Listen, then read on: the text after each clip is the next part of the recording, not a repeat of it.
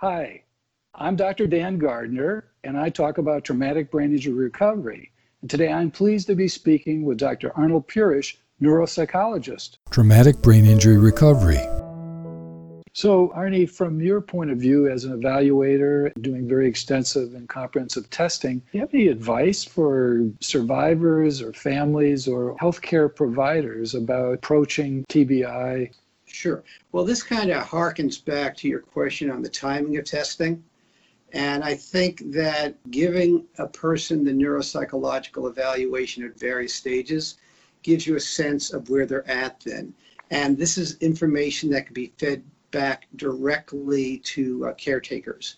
So they know what's going on, what to expect, not to exceed demand. One of the unfortunate things that happens with traumatic brain injury is something that is oftentimes referred to by the moniker of the silent epidemic, which basically means if you break your arm, people can see that. They will react to you appropriately, okay?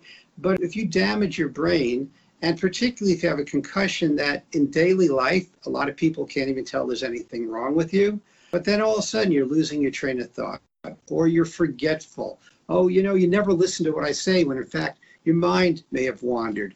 Or, you're being lazy. People tend to be misevaluated by others. Oftentimes they get into situations that the demands exceed their capabilities. So they may go back to work too soon. They may go back to school too soon, and they're failing. And as a result, over time, even though the demands are exceeding their capabilities, they start getting progressively depressed, anxious, and distressed. And so at the end of the day, even though the brain is functioning better, they're more disabled. And so the neuropsychological evaluation can help you sort out the factors, whether it's the brain, whether it's some other factor, whether it's emotional type of thing, and essentially help the person and the caretakers design the environment that's appropriate to where the person's at. Is there anything else you want to add? It's a very gratifying field. It's great to see people with traumatic brain injuries getting better. It's very, very satisfying that you can give these people feedback they understand.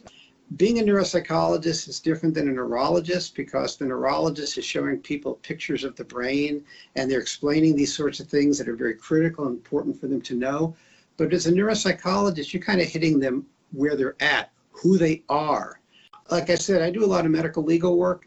And I always tell the people who come and I evaluate, I said, of course you need to show the MRIs. You need to see the neurologist. And the jury has to understand how your brain has been injured. But ultimately, at the end of the day, they're going to want to know, so what? What does this mean? How does this injury affect you? And as a neuropsychologist, and of course you as a neuropsychiatrist can appreciate, we deal with daily functioning. We're talking their language. We're saying what they can and can't do. They could relate to that. It's very gratifying to be on a person's level and give them information that they can readily identify with and hopefully utilize. Please let me know in the comments what questions you have and what other topics you'd like me to discuss.